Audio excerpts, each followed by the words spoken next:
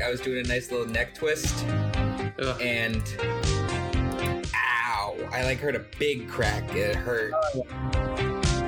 And you weren't tilting from side to side like this. Something like that. When you don't do it for a while, sometimes it happens. I can't. Of course, I can't do it now because my neck is. After fine. I had such a big active day where there was just a lot of heavy pushing and moving around. That was not the best idea to do. I think. Yeah, that's something to do. You lift things up and you put them down. That is exactly what my job does. Actually, speaking of my job, I didn't think I told you this, but the building's coming down. What? The building's coming down. Is it being demolished or falling apart? What? Which is it? I mean, both. Okay. I mean, the building's been falling apart since before I got there, but now it's actually going to get demolished. Okay. Yeah. After I almost had a fire a few weeks ago too. I think I remember I told you about that, right? Did I tell you guys I had the fire and then I had It's been a while. Yeah. I had the fire there and then I had to call the fire department also to come here because our fire alarms weren't working. Oh Jesus. It was not a fun day. It was not a fun week. Wow. I got the lights just running. What are you doing? Well, I'm drowning in toys. Because I have returned from Canada. Oh, Canada. I've returned, and to speak in my native tongue. That was that the opening of it? Yeah. Just the opening note? Yep. Oh, of course. I don't think I'd ever heard the actual Canadian national anthem until I was at a hockey game once and just they played it. Oh yeah, if you're at a hockey game, if they don't play, if the guy running the soundboard or whatever, the sound system doesn't play the Canadian national anthem, the whole arena, someone is legally required to break that man's legs. Oh. No, I'm kidding. Yeah. Take his kneecaps. Yeah. If he starts playing any other national anthem, he better start running. I mean, he's got a head start, right? Surely. I mean, also he's probably getting chased by people that are on ice skates too. Oh, that's true. Yeah. Well, I mean, it's not just limited to hockey players. It's the whole. Oh, the whole arena is open. The spectators, the audience, yeah. Good luck to that guy. It's fight him. Keep going. We'll get to him eventually. He can't stay in there forever. He must play the Canadian anthem. Yes. He has to. But you know what we has to do? What do we has to do? We has to tell you all where we are. And I don't know where we are, but first, let me tell you that I'm Jared. And as far as I'm aware, I'm Jordan. And now I remember where we are. We're at the J&J SecuriCast podcast. A podcast about... Who cares? I believe we care. Yes, we care because it's stuff we care about. Yes, and if we're talking about something that you don't care about for whatever reason, but you can skip to something that maybe you do care about by checking the time codes that Jared or I always lovingly take the time to write in the description, depending on who edits this. But tonight we're talking about things we're finally talking about Kenobi, the end of it. Oh yeah, we're talking about Miss Marvel. Talking about The Boys ending. I'm talking about my trip to Toronto, Canada. I'm gonna talk about how much I enjoyed Staten Island on the 4th of July. I just had fun watching all the fireworks. And just a bunch of other things. Nice. Yeah, just a bunch of other stuff. We got a lot of small stuff. We want to talk about the big TV shows and such still today. So for now... What else? We start off with how we usually do, with some previous episode corrections and little fun notes. And so I got two things from episode 57. So my cynical ass thinks that Star Wars Tales of the Jedi is just going to be a launch point for some other animated series. Jared, think about what property you're talking about. Merchandising. Come on. It's Star Wars, man. They're trying to sell toys. Same thing with Marvel, too. Yeah. Everything's just a launch point. As long as it's good, it's fine. What If was a launch point to see if they could do zombies. They're like, oh, we can do zombies? Okay, great, we can do zombies. They weren't sure if they could do zombies, then they did the short, and they did the What If episode, and it was like, oh, we can do a zombies show, why not? Mm-hmm. Who cares if it has to be good? I mean, that's what a lot of people I hear are saying about some of the other Marvel stuff nowadays, and I'm starting to see what people mean, I think. Yeah. People are starting to get tired of it, a little bit tired of it, and I get it. I think I'm just not enjoying, like, there's something reserved about this phase of the Marvel Cinematic Universe, almost. Yeah, it's a lot of TV shows, not a lot of big movies. I feel like we're just going through a lot of setup. So what other things do you think we could, like, try to see from this, too? Like, do you think we'll finally get maybe a Mace Windu series? I mean... Well, I'm trying to think. I mean, James Earl Jones came back to voice Vader at over 90 years old. I can see Sam Jackson coming back to do a little something. Do you think they get him back, or they just get the voice actor for Mace Windu from the series? Depends on how much money Disney wants to spend. Yeah, that's true. And throughout, I guess either animated or if they want to, you can if you want, hell, bring back Andy Tarkovsky to do like a Clone Wars 2003 style like Samurai Jack show. Ooh, that'd be fun. Why not? Yeah. What's he doing right now anyways? I was just about to ask you that. I'm wondering what he is doing now, because last thing I could think that he made was Primal. Yeah, Primal's probably the last thing. He's probably in the midst of working on his next magnum opus. Something like that. Whatever his next project. Yeah.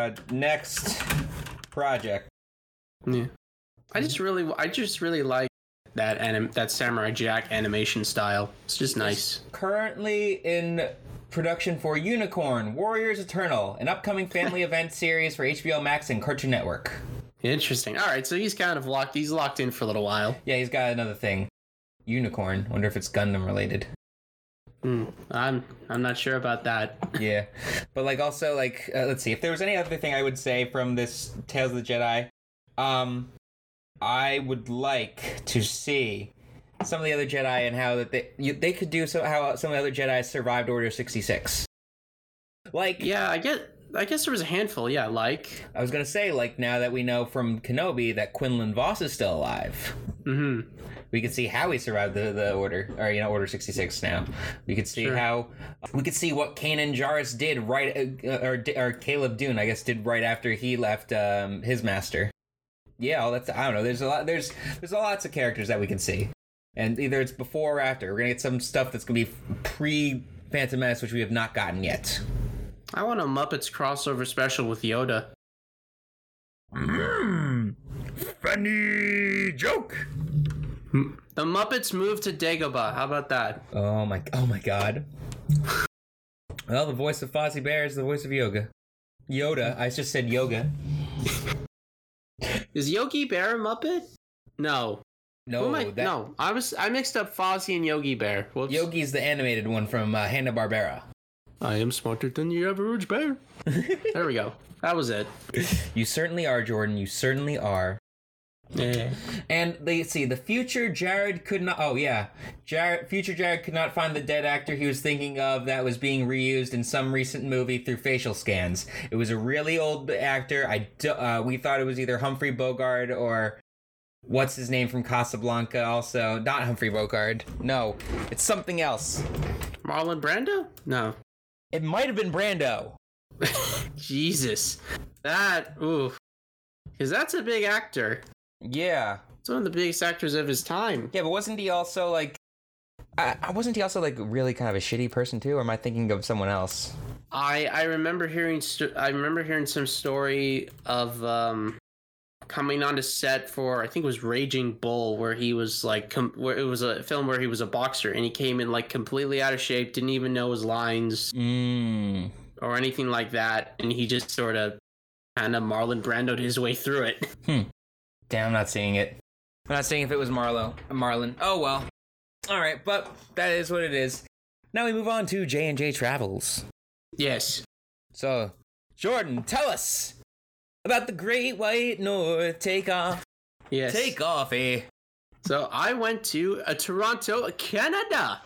I went up there for the first time since December of 2019. I went up there to visit my grandmother.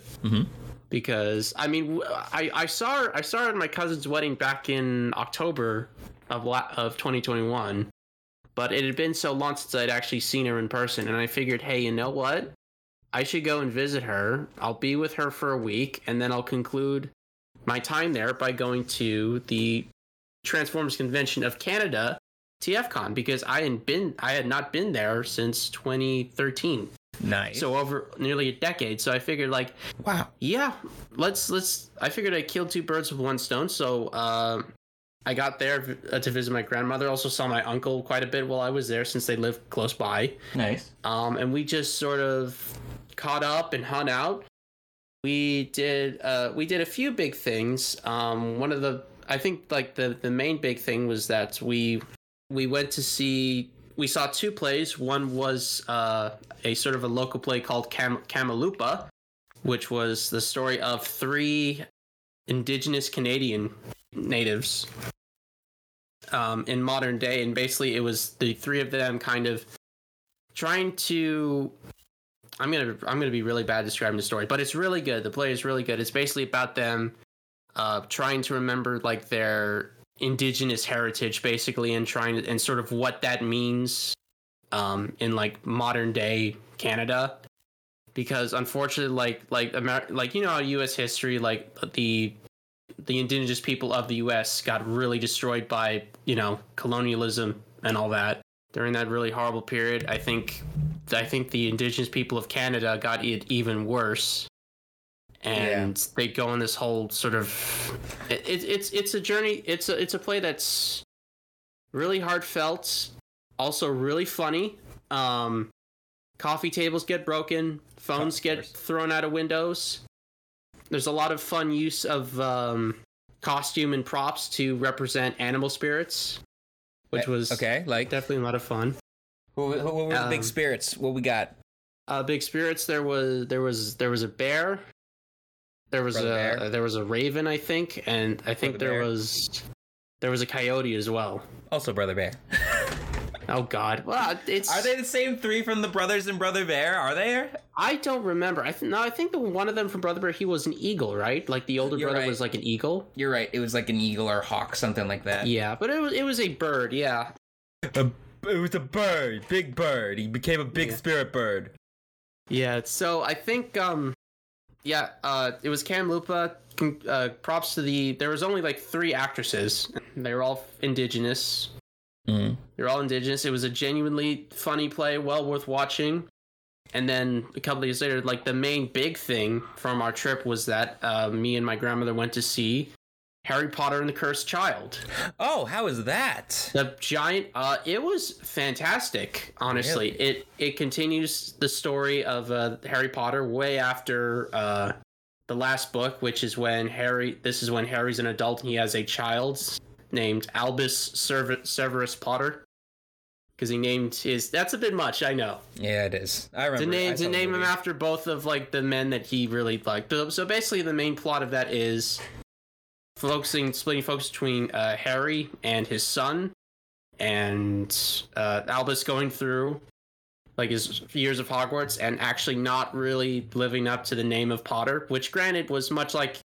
I mean, he's not he's not a superstar wizard. Yeah, no. Like, he really isn't. He's actually a big loser. Oh wow, really? He gets better as time goes on, but not by much. And he gets sorted into Slytherin. Right, because, like, didn't the Sorting Hat say that Harry would have done well for Slytherin as well? That's true. And, like, that's true, he did. But the Sorting Hat picked it when he got to Albus's, Harry's son. It's like, okay, you're going to Slytherin. Ends up meeting with Draco Malfoy's kid. Mm-hmm. I won't spoil the whole plot, but is it a love affair? There are time travels. Sorry? Is it a love affair? Damn. No, but they're best buddies. Okay. But basically, there's time travel. There's lots of cool magic effects. It's basically like a magic show. There's pyrotechnics coming out of wands. Steam comes out of a guy's ears. Like, I don't know how they pulled that off. And there's do you remember the Polyjuice potion? Which is that? What's that again? That is the potion that you can drink to physically turn into someone else. Oh yeah. And the way that they pull that effect off using the actors is really fun. It's basically like I think they're all wearing like, because they're entering the Ministry of Magic, they're wearing all like black cloaks. Mm-hmm. And so basically they sort of, when they drink the potion, they sort of shrink into the cloak, and then the other person pops out from underneath the cloak. Oh, like with trapdoors and shit. Yeah, like there's so much like crazy stuff. There's wirework, trapdoors. It's insane. That sounds amazing. And I gotta give props to the guy who actually played, because this is time travel stuff. I gotta give props to the guy who played Professor Snape. I thought he did a great job capturing Mr. Rickman's Mr. Potter. Alan Rickman's sort of droll. Yes, manner of speaking. Yes, but also kind of making it his own. I will leave with, I think my favorite line from the play is from Draco, who said, "I'm taking orders from Hermione Granger, and I'm starting to like it," which without context you'll have to see it. Harry Potter Cursed Child was great. Hell yeah. Also went to, I don't know, I guess I'll talk about this briefly. Also went to a shoe museum. Why? Everyone talked, because I thought the shoes were interesting. I'll have to show you the pictures afterwards. I didn't have time. I think I'm just so uninterested in shoes because of the Young Bucks and like watching watching BTE vlogs and just seeing them just spent, not retail price on these shoes. Yeah. Overpriced. There were some shoes that I don't think even the Bucks could afford there. Oh boy. There were a bunch of different displays, like the big new display that they had, because they had a bunch of new galleries from the last time I was there. The big major one was was the future of shoes, which features like crazy like shoe concepts. And I'm gonna try and pull up a picture here. I'm gonna show you this. This is gonna be bad for us, but I'll post it. I'll post a gallery at some point later. Future of shoes, including like innovation of shoes, how certain shoes are being developed by being made with reusable materials now. One of them being mushroom leather, which I found really interesting. Mushroom leather? Where is it? I took a picture of it. Yeah, here you go. I'm not sure if you can see this. Oh, it's a very mushroom. This is actually made of like the leather. You know, the leathery bits from like mushrooms is actually all made from that. Oh wow. Okay. Yeah, so it's just like innovations in shoes, including this. Oh boy. I can't tell. That almost looks like more of a flower than a it's more flower than shoe. What is that? Is that a car jack? It's called the biomorphic. The biomorphic? Yeah. There are definitely some also cool innovations, like they have a shoe for the disabled where if you're not really good at bending your feet, this is like the top one is the default appearance. All you have to do is kind of press your heel down and it goes into the more flat style. It's definitely a lot of innovations in shoes. Also, they went over the history of shoes with toys as well, and they had just a bunch of variety of things like from like Michael Jordan's shoes throughout his basketball career. So a little more to the side.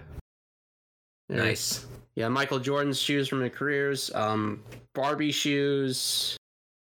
Yeah, just everything. Toy shoes made from like Louis Vuitton, and some crazy shoes during the Enlightenment period, which is like really impressive, like artwork on some of these. Holy crap! From the European Enlightenment, and some like gold and silver buckles and flower ornamented like leather painted on it. Impressive. More solid than shoe-like. Yeah, exactly. There was literally like, where is it? There was like almost like claws. Sandals, like crazy sandals like this. They're in the shape of like babies. I thought that was a frog or a turtle for a sec. That's a baby? Yeah, it kind of looks like that. And then you got this. And then you got this. Jared, what is this for? Is that the reverse Arthur Harrows? I don't know what that is, but this is actually Harrow a chestnut. Harrow was the guy from Moon Knight, the bad guy, Ethan Hawke's character from Moon Knight. Oh yeah. Okay. Wait, no, that was glass in the shoes, not spikes. Yeah, that's all right. But that was a chestnut crushing clog. Chestnut crushing. Okay. Yeah, cool. It was worn in France in the 19th century for the innocent task of shelling chestnuts. which was an important source of food for peasant work. Mm-hmm. And that was sort of the main gist of my stuff from Canada. I watched a bunch of stuff, played some games while I was there. We'll talk about that later. Because I guess, Jared, if you don't, yes, I guess I'll go into TFCon now. Or do you want to do your Staten Island thing? Because some TFCon stuff might take a second. There's not much to say other than I spent the 4th of July weekend at my girlfriend's in Staten Island. We watched from the beach. We saw fireworks going off in every direction all around it. It was super nice. That's really cool to do it on the beach. I've never seen fireworks from a beach before. It's like you're not going to see anything close. You're seeing all these just lights go off very far away. It's just nice to watch it all. And sometimes you'll have some other people nearby there just setting off fireworks next to you. Okay. In the driveway. It's a lot of fun. Or not in the driveway, on the beach. It's great. Yeah. So no one was an asshole and tried to fire them at any. No, but there were plenty of assholes that were firing them way too late at night or way too early in the day that were scaring her cats. Yeah, that's not good. Yeah. Why would you fire before the sun sets? Like, that's stupid. You're never going to see it, and it's like you waste your fireworks. Clearly, you have never been to Disney World when they've had the outdoor shows. Oh, really? So yeah, some of the outdoor shows, they just got fireworks and they'll go off during the day. In the middle of the day. Then. Almost makes no sense. All right. But yeah, that happened. I was at the beach there too. It's more like a bay beach than an actual beach there, and I got a little bit of sunburn on my back. Oh, yeah. Yeah. After I thought we should put sunscreen on, but then I was told, no, we don't have to worry. If you're going to the beach, you might as well put sunscreen on. Exactly. At least, even if you're not going to swim, put it on your arms and put it on your face and your neck. Put on enough, just not our back behind us. Yeah. Right. Yeah. Right. All right. So with that said, please give us your presentation, Jordan. Right, so, the last thing I did while I was there for the last 3 days is that I went to TFCon, the the most popular Transformers convention in Canada. Canada. And it had been a long time since I had been up there. I figured, you know what, I don't know if I'm ever getting the chance to go to that convention ever again, for whatever reason. I might as well just go one more time and just see how I do. Went up there, drive there was pretty pleasant, even though it was down the 401, which could be a little harrowing at times at certain times of the day, but it wasn't bad. It was manageable traffic. Okay. So I attended all 3 days, 2.5 days. I got Friday night, got to purchase the convention exclusive early because I got the nice weekend pass. Attended a few fun fan panels. They were talking about what the best Transformers theme song was, how the Transformers trading card game has been in control of groups of fans longer than Hasbro actually has. Really? Yeah, because they abandoned the game. They actually abandoned the trading card game when the pandemic started. Oh. Because, because obviously it's when the pandemic started, you couldn't do local meetups anymore. Yeah, no. So they basically just said, we're just going to cancel the game. And they didn't even advertise anyways, but groups of fans after a little while managed to all coordinate together and start actually making new cards themselves with actually some of the original artists from the trading card game. So they had really because it wasn't it was not for profit. They weren't selling the new cards for a profit. You can literally just download them. Oh, and then print them out basically and have them printed out and shipped to you for free essentially. Oh. So you have artists, and it's yes, the card game is still going, and they had actually a bunch of games going on. I never got around to actually seeing them or sitting down and playing myself. I will one day. There was also a charity auction for Make-A-Wish Canada. Nice. And I actually bid, and I actually got something that I'll show you later, just a little thing. Saturday rolled around. That's when the dealer room opened. That's when all the special guests came down, voice actors. Nice. Who'd you get to meet? Did you meet anybody? A bunch of artists. As far as guests goes, as far as voice actors go, I got to go to the voice acting panels for Greg Berger, who was the voice of Grimlock in the original cartoon. Mm-hmm. Who's the Autobot that turns into T-Rex. I also met Laurie Faso. Okay. Who did the voice of who did voices for 3 of the 5 Predacons from the original cartoon, and the voice of Optimus Prime before he became leader, like a younger Optimus Prime. Oh. Also met Doug Parker, who was the voice of Pterosaur from Beast Wars, Tidally from Armada, and Mirage from Energon. And I also met Sharon Alexander, who voiced RC in Energon. Ooh. She was like the only female Transformer from that show. I remember Energon a little bit. They had like a few mini-cons left. Yeah. It was like right after. Yeah, there were a few mini-cons running around. I think the most interesting ones, at least for me, were... I met so many people. Paul, oh boy. Well, I met the big one for me was Christopher Lee Zammit. That sounds familiar. Probably, yeah. He was the VFX supervisor for Transformers: The Last Night, which was the 5th Transformers movie, and he was in charge mainly for that movie of painting Christopher Lee several of the Transformers and actually doing all the VFX for Megatron in the movie. What was the last name again? Zammit. It's a Zamat. Mm-hmm. Okay. Do I know? Yeah. So he's a very busy VFX artist guy. Not only has he done work for the Transformers movies, but he also worked on the Death Star model in Rogue One. Okay. He was responsible for Baby Legs Deadpool. He did the CGI work. Did he have to animate a penis too? I don't think he animated the penis. He didn't say. No one. I should have asked him that. We don't see it, but did he animate it? I don't know. Now I'll have to ask him on Twitter. There you go. I gotta ask him now. He also worked on The Boys as well. Okay. Oh my God. He helped out on The Boys. He was also one of the brave souls that tried to save Cats, the movie. He was one of those. He tried his best. Did anyone ask him about the butthole cut? No. Damn it. Unfortunately, no. We have to know about the butthole cut. Yeah, but he showed a lot of like the concept of like what goes into making the models, and one of the things that he showed was like, hey, so here's the file of all of Megatron's parts completely unfolded, and it's like thousands of pieces. So, as someone who kind of dabbled in 3D animation a little bit, it was really fun to see. And I actually got his autograph here. Nice. Along with a print of a render of Megatron's head, which I don't know if you can see this. A detail that actually made it into the movie was like on the side of his head here. You can see sort of almost this like sculpture of Megatron like leading his army on like the side of his head, like Roman gladiator style. So that was a detail that he actually thought got removed from the movie, but actually made it in. It's just that those movies are so chaotic you can barely see anything. Oh, understandable. If you hadn't pointed that out to me also there and hadn't said what it was, I would have thought that was just like for some reason a picture of Frieza. Yeah, a little bit. I mean, evil leader and another evil leader. Yeah, absolutely. Yeah.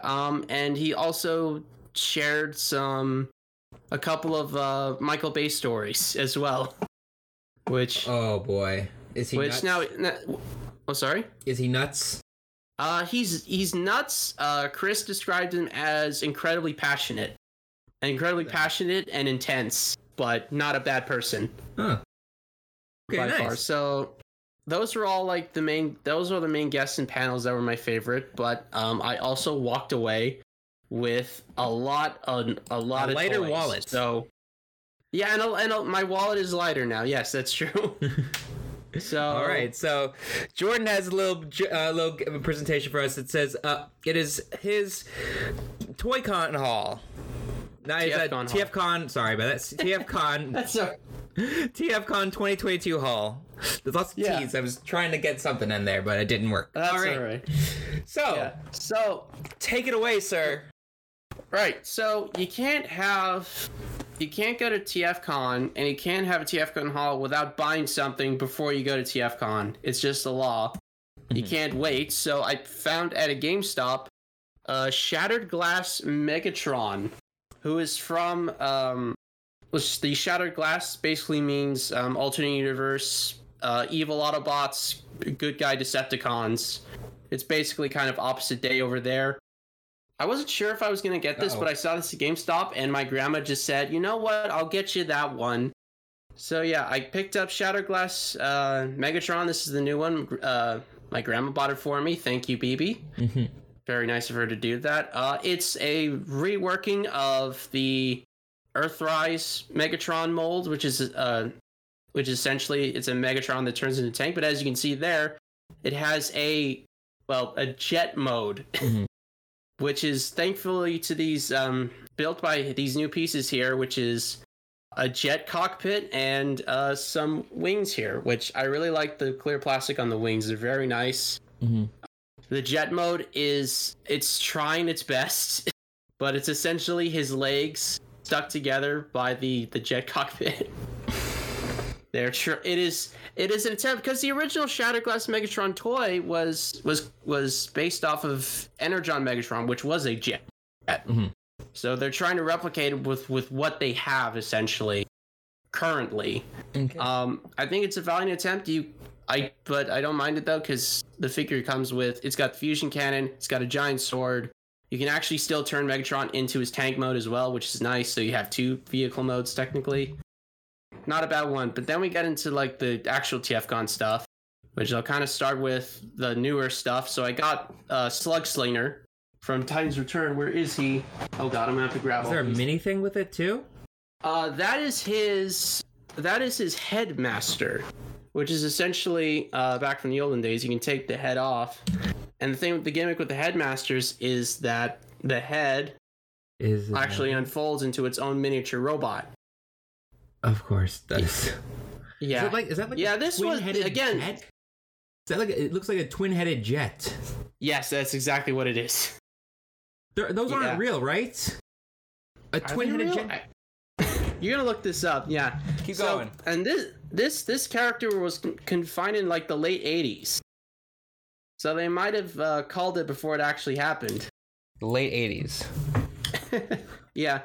Again, this was from like sort of the end of the original run of Transformers, so it's like, what do we got left? Let's just do a jet with 2 cockpits. The Lockheed AR-12.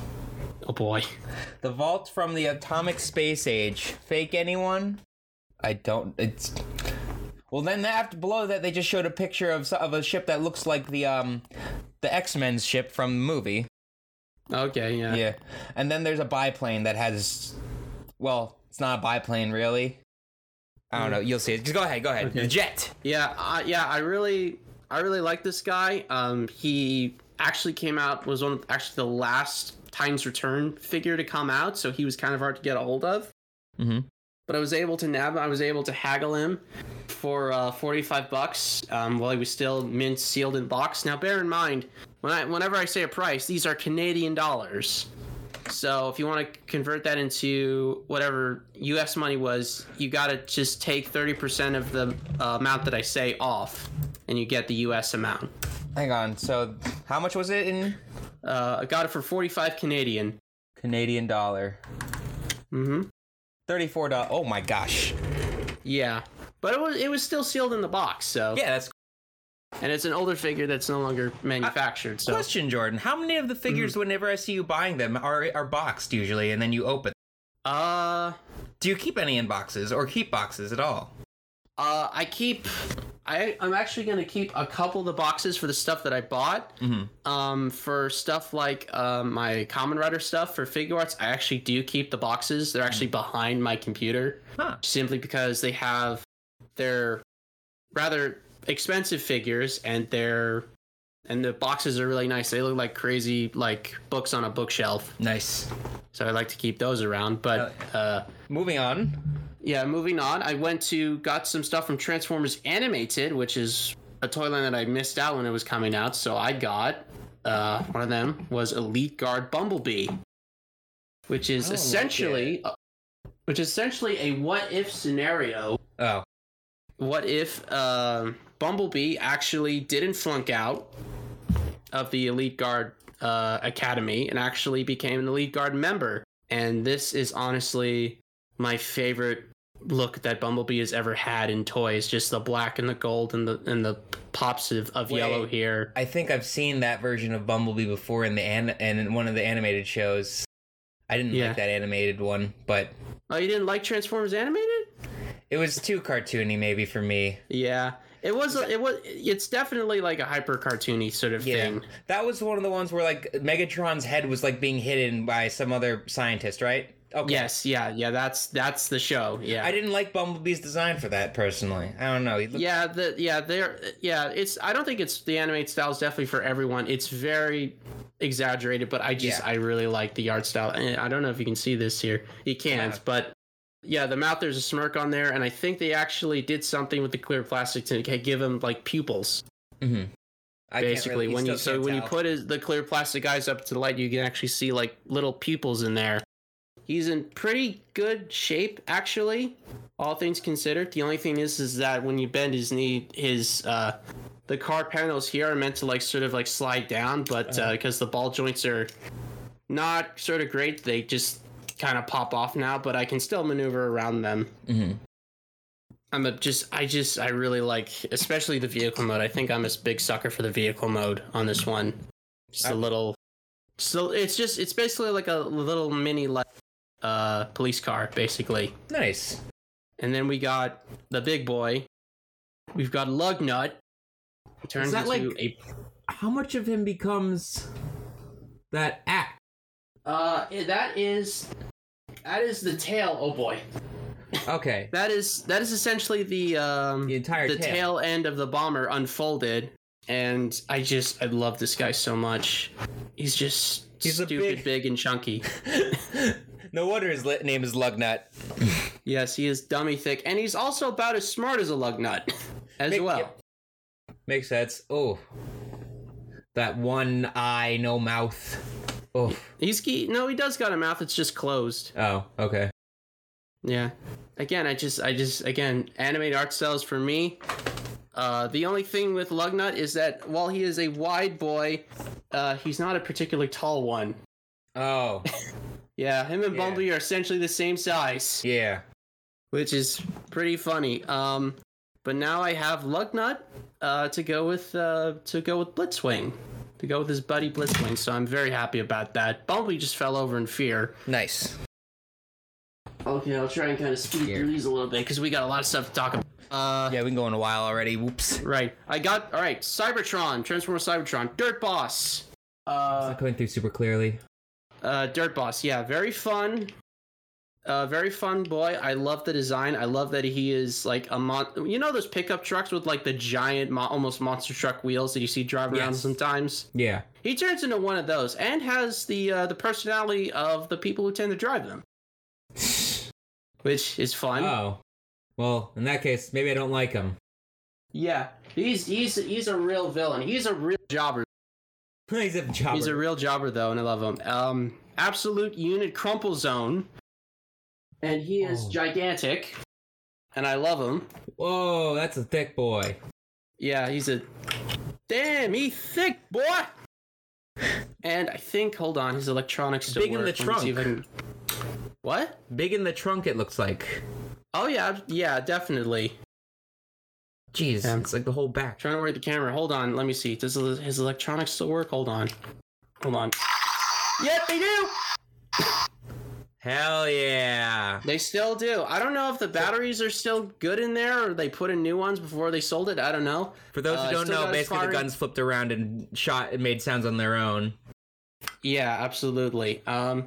He still got his firing missiles. The only real regret from the show is that I couldn't find his buddy Crumple Zone, which you can see in the slideshow, Jared, of him actually riding the little red motorcycle. That's Ransack. Oh my god, that's funny. That's his friend. I want to get Ransack to see if I can replicate that pose. Hell yeah. Next is the best looking Transformer that has ever come out, in my opinion, and it's Sideways. It's Sideways from Cybertron. I love the sort of like the black and orange spooky Halloween visor look. I love the crazy Batjet vehicle mode. It always does like a Batmobile thing or a Batman thing. Yeah, pretty much. Yeah. And I even love his gimmick, which I don't know if you can see this here. Like he's got an Autobot symbol. Yeah. In the middle there, and you put the Cyber Key gimmick in there. Oh, cool! And he switches faction. Nice. There was there was a motorcycle guy from Armada that was like that too. He had like 2 heads. This is the same guy. Oh, that's the same guy? Well, in the American versions of the show, this is the same guy. Oh, okay. And he still is a Herald of Unicron. Mm-hmm. Still working for Unicron. He kind of rocking the color scheme now. He's you know orange. He's got orange now. Yeah. It's quite interesting. I mean, I love the way this looks. I love how the wings become basically a giant like sword, Klingon bafflet thing sword. I was gonna say, it becomes almost Thanos' sword from Endgame. Yeah, pretty much. But that one was more like circular and spinny. Yeah. Yeah, and I got from the charity auction that I was able to get. I got the re-release of the original Optimus Primal toy from the 90s. Now, let me just grab him here. He's massive. Holy crap, that's a big toy. I know. This is what mid-90s toys looked like, ladies and gentlemen. The re-release actually retailed, this was recently, it actually retailed the starting price of $50. Mm-hmm. I got him at the charity auction for $35 Canadian, which means that I essentially got him half off. Nice. Of what the reissue price is, and I've never seen a toy with so many gimmicks. I don't even know where to start. Hey, guess what? You want missiles? You got missiles. Bam, there you go. Oh, they just popped out. Yeah, you want missiles? There. You got swords. You got blue swords in here that you can hide here. Hey, Jared, do you want more missiles? Oh, God. Oh, he lifted up. You want missiles out of his hands? You got it. You can load them. I'm so glad that you have the mic up enough to hear all the plastic flipping right now. It's perfect. Oh yeah, there's plenty of clicks. You've got in gorilla mode. You got like a chest beating gimmick. A chest beating gimmick? Yeah, like there's like springs in the arms that can make like have the gorilla mode beat his chest. Oh, okay. You don't like Optimus's head? Boom! You got a crazy bat head. That you can just switch to. Cool. There's a like a mace with a flail whip in here in his forearm. It's just gimmick on top of gimmick. This 90s stuff was nuts. Oh, I'm tired just talking about it. Yeah, man. All right, 2 more. Yeah, 2 more. Fine. All right, let's go to something smaller. This is the Hasbro side of things. These are Transformers that are not made by Hasbro. These are made by third-party companies, and I tried out the first time Iron Factory, and I got their Noramune Suki samurai figure, which is basically their whole Iron Factory's whole gimmick is like, hey, what if we take like normal sized toys with like their normal sized toy engineering, but we make them like pocket size. Okay. And it's essentially what it is. This is their take on Drift from the Michael Bay movies. And I was a little worried about this figure going in. It's like, how durable is this thing going to be? And I've only transformed it back and forth once, and it feels good, man. It feels durable. Feels like it won't break on you. There are tight joints. I'm sorry? Well, it won't break on you just from trying to transform it? No, I don't think so. There were some tight joints. Like, there were some tight hinges on here. But it's all solid, all feels solid, nothing breaks on it, nothing's broken on it, and I don't think anything will. I really like this design, even though my thumb's covering up his head. He's got swords, he's got one of the nicer vehicle modes that Iron Factory has come up with. Usually they have robot parts sticking out of it, but they nailed it with this one. And finally, the convention exclusive that I got from Mastermind Creations, Optimus Promenade, aka he's all the way over there. I don't know what this one even looks like. I got Shattered Glass Megatron. I might as well get a version of Shattered Glass Optimus Prime. Oh. And yeah. Cool. So this is a special recolor of a figure that I've been looking for, that I've been trying to get for a while, but it's always been out of stock whenever I tried to nab it. And then they announced the day before the convention that they're having the special color variant. I'm like, God damn it, I might as well go for it. Damn. It's almost the way it looks like in vehicle mode reminds me of the tumbler from the Batman, from the Christian Bale Batman. Christopher Nolan movies. You know who I meant. Those Batman Yes, movies. I do. Wow, Dark Knight Rises is a decade old now. Yeah. And yeah, that car. It looks like that car, but like, you know, Optimus Prime themed even, I guess. So the transformation is, it's not insane. It just feels really solid. They love sliding in and out, like sliding up and down. This company really likes that. Comes with his 2 guns. He comes with a cloak that I have not figured out how to put him on yet. I'll have to consult videos for that. He's also got, okay, I'm just gonna show that he's got posable fingers. He's got at this size fingers with this. Sorry, I thought opposable thumbs. I got one. He has got posable fingers, ball jointed fingers. Each of them individually jointed, and it's terrifying. Oh God! Like that's not something that they usually do with like these kind of toys. Even it's always a closed fist or something. It's like I even had Bionicles that. Yeah, most Bionicles it's a piece for the hand, but even still, bigger ones I've never seen them make a bigger hand that can bend the joints. Maybe 1 or 2 ever I've seen do that. Yeah. No, yeah, definitely not. Yeah, these fingers feel really solid though. I will say, like, I don't feel like I'm gonna break it. I'm still kind of treating it a little bit gently. Mm-hmm. But this figure, it feels like rock solid. It can take it. So it's got crazy articulation. It's got ab crunches. It's got waists. It's got double jointed knees that have like pistons that expose, which is a really nice little detail. Nice. When you bend the knee, the piston kind of goes back and forth. Same with the elbows. And the unique piece that only comes with this version, it comes with a unique weapon. This gigantic axe. Oh. It's massive. That is big. Yes, it's massive.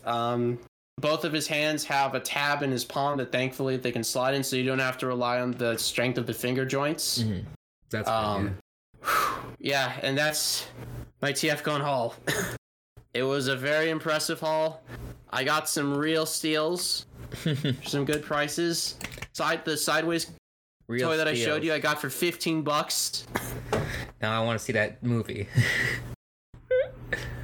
What movie? The movie Real Steel about giant fighting robots. Oh yeah, with Hugh Jackman. Oh God, Real Steel. There you go. Jesus. You said you had some real steals. Good Lord. All right. Yeah, it's close enough. But you had a great time at TFCon, it seems. Yes, it was an amazing time. Hell yeah, Lord. Man. Oh. Seeing as you went on about it for a while, man, we've been going on for almost an hour, dude. Yep. We haven't talked about anything. No. Anything. So, with that being said, let's quickly move on to something else. Like Taika Waititi being annoyed that about Kate Bush being ruined by Stranger Things. Because serious for because kids have only heard one of her songs. Taika Waititi has admitted that he's annoyed that Stranger Things producers ruined Kate Bush's Running Up That Hill by including it in its Series 4 of the show. The Thor director was asked if he hopes some of the Guns N' Roses songs he included in Thor Love and Thunder soundtrack have a Kate Bush moment. I mean, there are actually a few Guns N' Roses songs in that movie. Spoiler. You're going to be like, really? That one? However, during the interview with NME, he was quickly to insist that he thought it ruined the song and artist to include it in the Netflix hit, I guess. I don't know. Basically, here's what he said. I'm really annoyed. I've become one of those old arseholes who's like, these kids never listened to Kate Bush. They've heard one song on a TV show. They don't know Kate Bush. I know Kate Bush. End quote. Did he go on to tweet like, hey, if you like that song, check out her other song? Yeah. Like, here's a list of them. I love that show, but as someone who really feels ownership of Kate Bush music. Weird. Okay. Taika Waititi says, you can't like Kate Bush because you didn't like Kate Bush before. That's really what it is. I mean, I've also seen Thor Love and Thunder by now too. It's good. It's worth it. I will say that sometimes I was a little distracted by the Guns N' Roses songs because they were all Guns N' Roses songs. There was other songs too, but like I was like, why is there this many? Yeah. And also another joke that keeps coming back over and over. And each time I saw it, I was like, oh, this is so not funny anymore. Oh, really? Taika Waititi repeats a joke? No. That doesn't sound like him. He does repeat a joke. He repeats a joke from like 9 years ago when we were in high school still. Okay. Yeah. Yeah, I'm not going to spoil it for you, but whenever you see it, you'll know exactly what I mean. Because it happens within like the first 10-15 minutes. All right. But yeah, so he is gatekeeping the Kate Bush song, which it's a good song. I like the song. Yeah. But His old man is showing. Yeah, and I will say also that it is being like used. It's being marketed, I guess, too. Or like I know that things are taking advantage of it. I've heard 2 radio stations because in Volume 2, Metallica's Master of Puppets is used a lot. Excuse me. With that being said, and apparently that I don't know. There's been good things that have come from both. I heard on the radio station near here, 92.3, the alternative station, literally have a promo that goes, "Vecna's coming to get you. Keep listening in here on 92.3 on 92.3," and then all of a sudden, brum, brum, brum, brum, brum. It's the same song. It's the same song. Apparently, also. Oh no! The evil Vecna attacks. It's up to the kids to save the day. Holy crap! Don't let Vecna get in your nightmares right here on 92.3. Apparently, also because the other song is Master of Puppets, people were tweeting at Metallica and at the actor that from the trailer for Volume 2, they could tell he was playing Master of Puppets. Apparently, the actor, Eddie Munson. Oh yeah, you gotta see it. He was actually playing. Okay, cool. Yeah, that's an actor was actually playing guitar. It was really cool. Yeah. I wonder if people there are people young enough watching Stranger Things to go like, what's Metallica? There probably are, honestly. God. Okay. That's not even the craziest part. That's not even the craziest part about this. Really, the reality of what's happening with the Metallica bits. Okay. The show takes place like before the summer. It's like in senior year in 1986, or at least it's 1986. That's the year I know it is. Yeah. And Master of Puppets came out in 1986. March of 1986. This takes place in like the springtime of that. Maybe mid-March, middle of April. Master of Puppets comes out middle of March. Or something like that. Yeah. So in reality, Eddie Munson learned how to play Master of Puppets within weeks of it coming out. Yeah, like a week or something.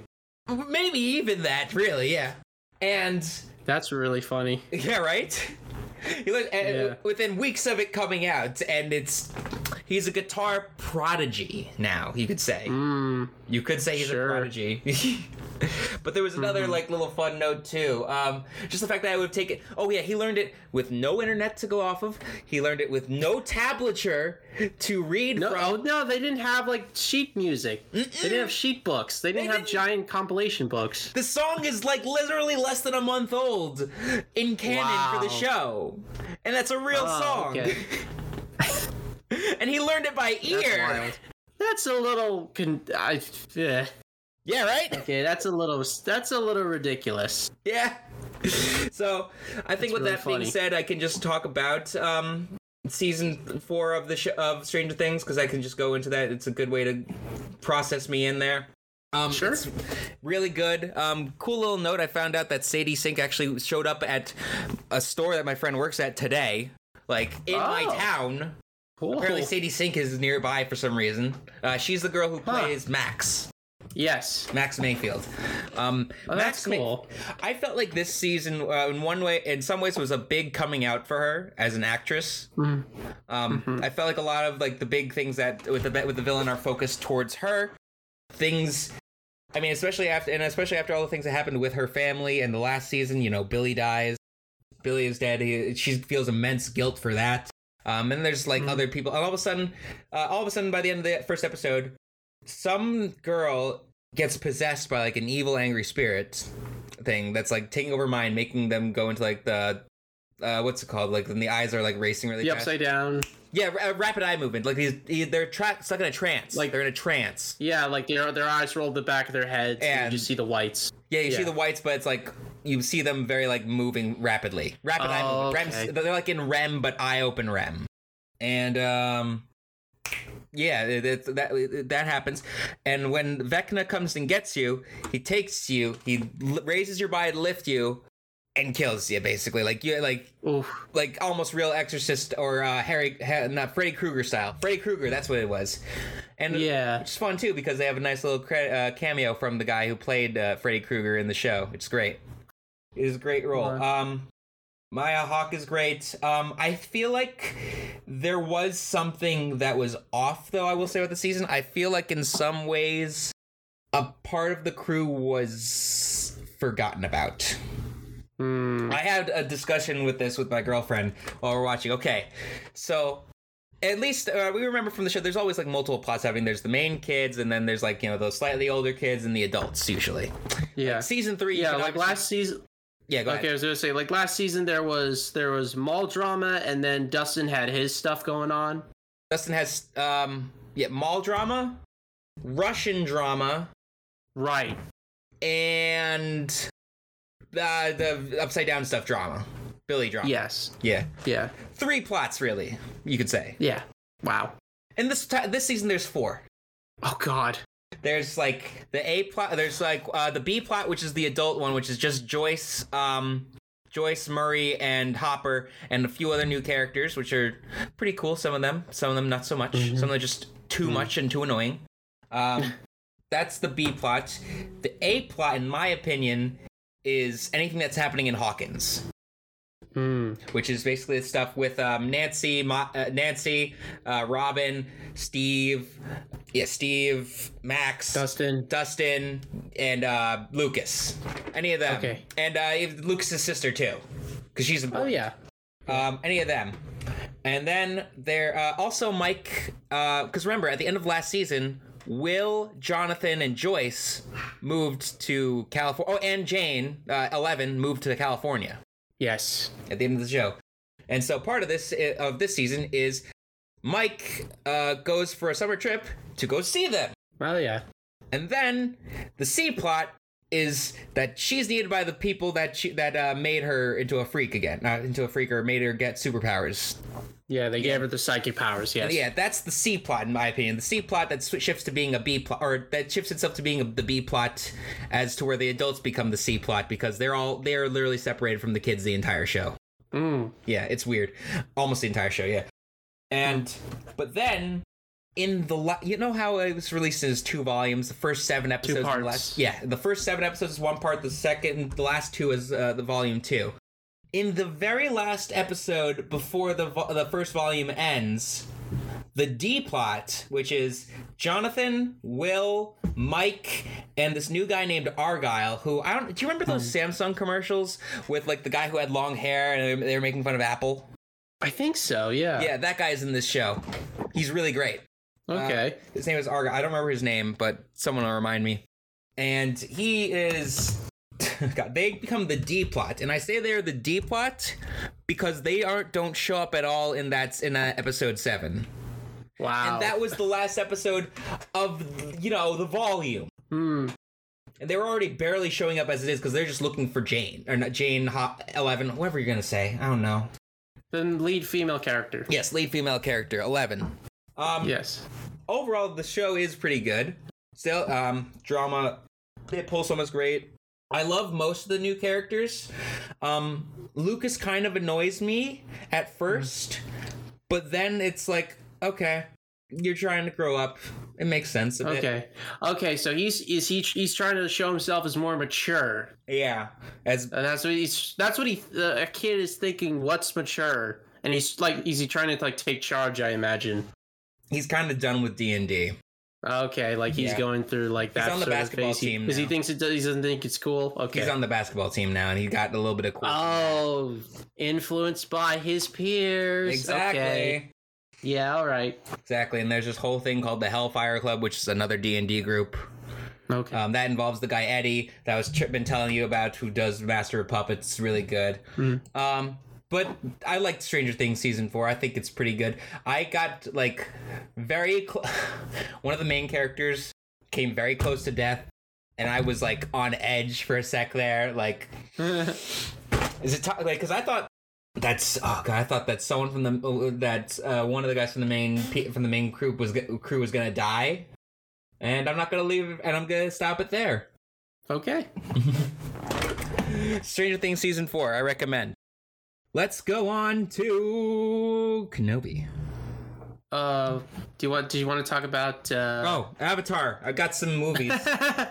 Yeah. I want to talk Jared's very happy about this, folks. I am so happy. There are 3 animated Avatar films in the project for Paramount Nickelodeon. Yay. We're getting 3 new things from the Avatar verse, and I'm so excited. Yes. For those who don't know me, I already listened to what's it called? I listen to Braving the Elements every single week on my podcast streamings with Dante Bosco and Janet Varney, and they knew about these little announcements, and they want to have on the creators so badly so that they can be like, tell us now what's happening, tell us every detail. They want Knitsko and DiMartino to come on the show and be like, tell us about this movie, and we will go back to doing our regular scheduled programming. Yes. By the way, if you want to check out the Braving the Elements podcast, they currently just did their episode on Avatar Day. Avatar Day, which is the one where the town hates Avatar, hates Aang, and Kyoshi admits that she killed a guy on purpose. You don't remember this? Wait, I'm sorry. Is this something from the show or an actor? Yeah, the show. This is from the show. Okay. The show, not the actress. Okay, thank God. They just did an episode on. They did a podcast episode on the Avatar Day episode. Oh, okay. Avatar Day, season 2, episode 5 of the series. Sorry, I know this stuff. So, are these upcoming films? Is it just like, hey, we want to just do season 4? Or is it just going to be or would you want animated versions of book 4, or do you just want new stuff? I believe it's all new stuff. Okay, good. Stuff. Let's see. Starring Dev Patel, which M. Night Shyamalan directed. I don't remember that stuff. I don't remember that movie. That didn't happen in 2010. No. So the studio was announced back in February of last year. All we know that there's going to be 3 movies so far. We don't know much about them. I think one of them is going to be a Kyoshi movie. Cool. A Kyoshi-centered movie. One is going to be a Korra-centered movie. Yeah, and I think there's going to be... Is the last one a Zuko movie, I heard? I didn't hear that, actually, no. Because I swore I saw an image like a week ago. It was Kyoshi, Korra, and Zuko. That would make sense. Unless it was something... because Fire Lord Zuko might be interesting. Oh, yeah, definitely some interesting stuff there. But I'd also would love to just see, them animate, The Search, or, what's the other one I got over there? Yeah. The Smoke and Shadow. Yeah. You're basically talking about season 4. Yeah, I know. I want season 4. Yeah, of course. Everyone wants, like, season 4 animated. Yeah, it's like the proper conclusion. But I'm looking forward to Cabbage. The Story of a Man. Yeah. Voiced by M. Night Shyamalan. No. Believe it or not, they had the voice of the Cabbage Merchant on this last episode of Braving the Elements. Oh, yeah. Well, that's fun. Yeah, James C., who gave us his own, who ended the show with a whole new "My Cabbages," and it sounded great. Yeah, of course. I want like a scene in the movie where I want Cabbage Man to finally just snap. Mm-hmm. Like the usual shenanigans are going on, and someone's coming towards like this is how Aang dies. He crosses Cabbage Man one too many times, and Cabbage Man just busts out some crazy, I don't know, I'll kill you with my Cabbage Corp. Cabbage Corp. Like he just starts cabbage bending, and he just goes for I will crush your larynx with the power of vegetables. the power of my veggie. The power of my cabbage. But I'm hype as fuck for these movies. I cannot wait. Kenobi. Oobly Canoobly. Yeah. Oobly Canoobly. So Obi, won't you blow me? Oh God. Good Lord. So, right, we need to talk about the last 2 episodes. I thought this show was really good, and I feel like especially the last episode really brought it from like a 6, like a sort of an above average, all the way up to like an 8.5.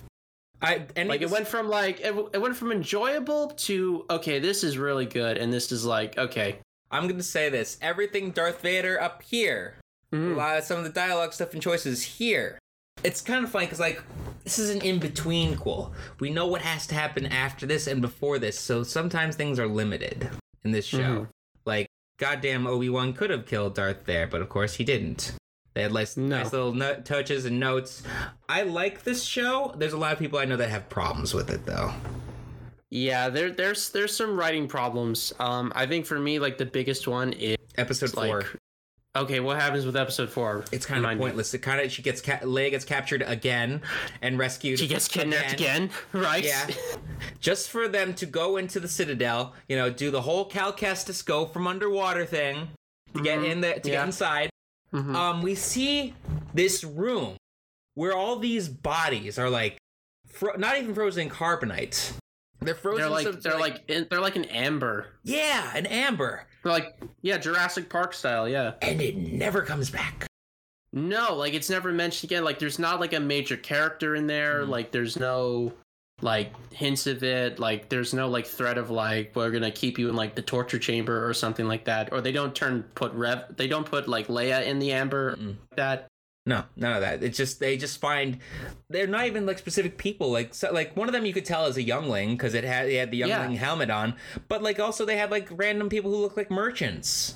Like random merchants. Like maybe they were Jedi in disguise, but that never gets brought up. That never gets like explained or anything like that. So that was just like a weird bit. Just to show that the Empire is evil, which is like, and we had the emotional destruction, the emotional turmoil of the death of Wade. Wade, no! Yeah, after Wade gets a bomb thrown at him because of Reva.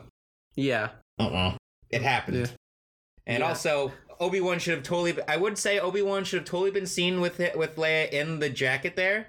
Yeah, I said that last time. That was really funny. Like, how he didn't get caught. What other writing problems? Oh, yeah, there was the writing problem of, like, Kenobi going off on his own in, like the escape pod or whatever.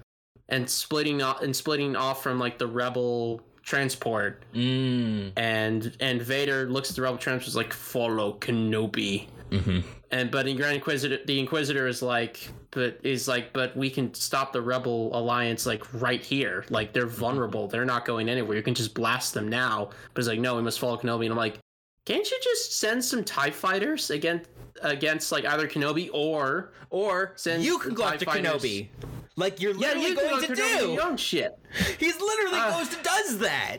I don't know. Now, if they both jumped into hyperspace at the exact same time, like the Rebels and Kenobi, and then they had to choose, then maybe that would be one thing. But even then, they didn't have a hyperdrive. Yeah, no, you're right. Exactly, they didn't. They couldn't use it.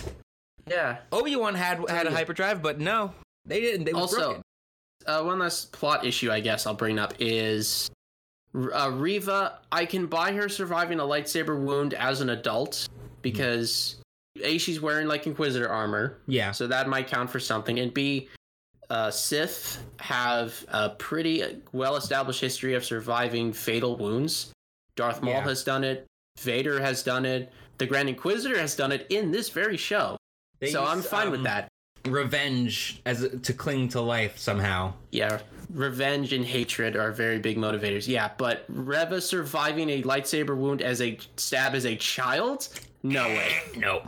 That's ridiculous. If it was a case of like a clone trooper like blasted her and she got like a glancing blow on her side and she fell over like a window or something and then like fell from view, and I could buy maybe her surviving that, but not like a full Anakin stabbing her through the chest thing. Like, that's ridiculous. Not in like almost the same exact way that Qui-Gon got stabbed and died. Yeah. Literally. Yeah, I don't know what was up with that. But it wasn't all bad, though, because there was a lot of cool stuff in the last 2 episodes. Yeah. There was... The fight between Reva and Darth was good. I enjoyed that a lot. Yeah, that was fun. Darth using the Force to grab that ship. That was impressive, and then he got played by the second ship behind him. I know. How did he grab the other ship? I guess he used his Force energy, but I like to think that he got so mad that they played him. He was so distracted by that. He's like, I got fucking played by a bunch of farmers. God damn it! Like he was just like stunned that actually happened. He was like, the fuck? Yeah. Even though you couldn't see his face yet, you could tell. Oh, yeah, you could tell he was mad. Oh, yeah. He was bitter about that. Speaking of faces, that face reveal during that fight. Oh my god. That was a nice fight. Oh my god.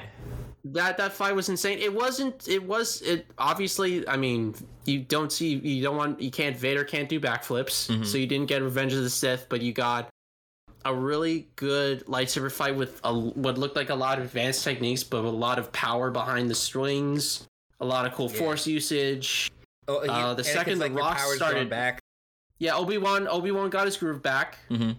Yeah. And the second the Rock started getting thrown, I was waiting like, okay, when are we getting the Vader cracked helmet bit? Mm-hmm. I knew it was coming as soon as they started throwing rocks at each other. It's like, and there we go. Oh, once you saw it. It was scary. Like the crazy filtering in and out of like the Vader and Anakin voices. Yeah, you could tell because it was mostly Hayden Christensen, but then like the last word of it will be the voice modulator. Yeah, it'll be the Vader voice poking back in. Yeah. I guess one of the sillier things was like at first like Anakin's face was like glowing blue because of like Kenobi's lightsaber. Then it slowly started to turn back to red. I'm like, okay, that's a little. It's like he's evil. It's like, okay, we get it. I like that. I guess Obi-Wan's not supposed to feel guilt as much anymore because he's told that it wasn't him that killed Anakin Skywalker. Yeah, in a weird way, like Vader forgave him. Like, yeah, honestly, Vader like forgives him. Like, and it's like that's really interesting because at that point, like, I'm sure that confrontation was for, I guess, both of them to move on. Yeah, basically from that years of burying all that guilt and trauma in a weird way. Like we said at the beginning, it was awesome to know that Obi-Wan didn't know that he was alive. God, that's true. I didn't even think about that until it was brought up. I'm like, oh yeah, why would he think that? Exactly. Oh, can we just give a nice round of applause for Aunt Beru for doing something? She did something! Aunt Beru! She pulled out a shotgun. Oh my god! Did you know that the actress for that for her used to be in a cult? Oh really? Yes. Oh god. She was in the Nixium cult. Wow. Mm-hmm. It was, oh my god. I forget her name. Bonnie Pace, I think is her name. Bonnie Pace. Mm-hmm. Yeah, look that up. Yeah. Who was that story? I think Jericho did an interview with her once. Or someone else that was in it. Yeah. Yeah, she actually got some lines, because I think in the first movie, in what was it? Attack of the Clones, that one. Yes. She has like a line where, she has one line, she says hello. Oh. And that's it. She does nothing else. Good. Well, I'm glad she got some lines in here, and I'm glad she got to do some cool stuff. Beru did something! She did something, yeah, very nice. And I like that, yeah, she took initiative. It's like, all right, well, she's coming. Mm-hmm. So, like, time to puck up. Mm-hmm. And they did a good job trying to fend off Reva. It didn't work, but they tried. Yeah, they did their best. I'm surprised neither of them died. I mean, obviously we knew neither of them could die, but, you know. No. She didn't use enough of the Force, I'd say. But, like, at points I would have thought, how did you miss? I don't know. That could just be me, though. Yeah, how did Reva miss or how did Beru miss? Both. How did both miss? Well, Reva's severely injured, and Beru is probably still terrified, because I imagine dealing with a Sith is very different from dealing from Sand People. Oh, Tusken Raiders, excuse me. Good. Yes. Okay. Can't say that. It doesn't matter. No. They call them that in the show. Yeah, I multiple know. times. And we know that. I know what you meant. I know you're not racist. Yes. No, I know. It's an allegory, though, for everyone who don't know. It's an allegory. Did you know? Star Wars is an allegory for our world. I just bit my microphone as I was doing that. Oh boy. So eat your microphone. Consume. So yeah. Consume microphone. What was it? And like two more things. One, we got the meme. Yes, we got the hello there. We hello there. We got that because that's the Disney rule. You get one meme. You get one. And that's it. We got one from Spider-Man. Yeah, Spider-Man got the point. Spider-Man got the point, and Norman going, I'm something of a scientist myself, so we got two, technically. Yes. Obi-Wan got the hello there, and he did it more like Alec Guinness's hello there instead this time. Exactly, and I did like that little touch. It's just like, okay, now we're at A New Hope Kenobi. Oh my god, I just saw a meme earlier today. It was like, when you have a job interview and the hiring manager's first words are hello there, and you just go, I shouldn't. Next time I'm going to probably do it. I'll be like, General Kenobi! Immediately kicked out. I can't wait. And finally, after Obi-Wan moves out of his crap cave, I loved how he looked back at it to like, the memories. And it's like, it's a cave, dude. Yeah. Like, move on. And we end, of course, with Obi-Wan riding off his camel. And he finally bumps into, who else? Qui-Gon Jinn. Took you long enough. It comes in at the very end. I was thinking, like, are we gonna get Qui-Gon in this thing? Oh yeah, we are. Like the very last minute. Yep. For a second again, just a few seconds. Yeah. Are we getting a season 2? Yep. I mean, I would like confirmed. A season 2. It's like the old saying, I want more, but I know I shouldn't. Yeah. Yeah. Right. Yeah. Because I feel like this season 1, like they clearly wrote it as like, hey, if for whatever reason we don't get a season 2, this is still a great way to end it. I agree. So I guess season 2 will probably be Obi-Wan and Qui-Gon doing Jedi stuff. I think I would hope it's for the training, so that way he can become the Force Ghost. I remember, like I've said, I've seen an arc of that that Yoda starred in the Clone Wars. Yoda did the Ghost Trials. Exactly. So maybe he'll do something similar, but he's also getting tracked at the same time. Oh, and maybe inadvertently from doing that, like Anakin's chasing him, but he does it himself at the same time. Like they both pass the trial or something, because that explains how he'll become a ghost at the end too. Oh, that's fun. Yeah, that might be a fun idea. Yeah, I don't know. That's me rambling right now at an idea. Other than that, I don't really know what else much to say. This was a fun series. It had some weird issues. Darth Vader stuff is great, but some of the other writing choices could have been he, like Obi-Wan getting around that barricade in episode 3 with the laser thing. He could have walked around it. Sorry. Everyone could have tiptoed around it, just literally. like put one leg up and one leg around. Yeah. Oh my God, I was editing our episode where we talked about those first 3 episodes, and you used to go, this show is really violent. And I started cracking up. Yeah. Oh my God. So yeah, I'm reminiscing now, because he's a kid. There's a person getting their neck snapped on Disney Plus. Do. That's exactly what you did last time too. Yeah. Okay. I think honestly we only have time to talk about one more thing.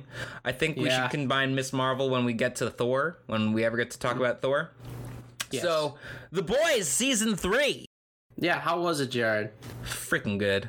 Yeah, I kind of spoiled myself in how it sort of ends, like the last episode, like synopsis. So I mean, you can talk about as much as you want about it. I don't mind. Yeah. So I think I had heard rumors that where the show had left off in season 2 was where it kind of would be in season 3. You know, they are officially all set up as a squad now. They're all leader. They have like their own base of operations in the Flatiron Building of all places. Oh, okay. Yeah, right, in New York. And let's see, Huey's working for that senator still, that Victoria Newman. Yes, she's still the head popper.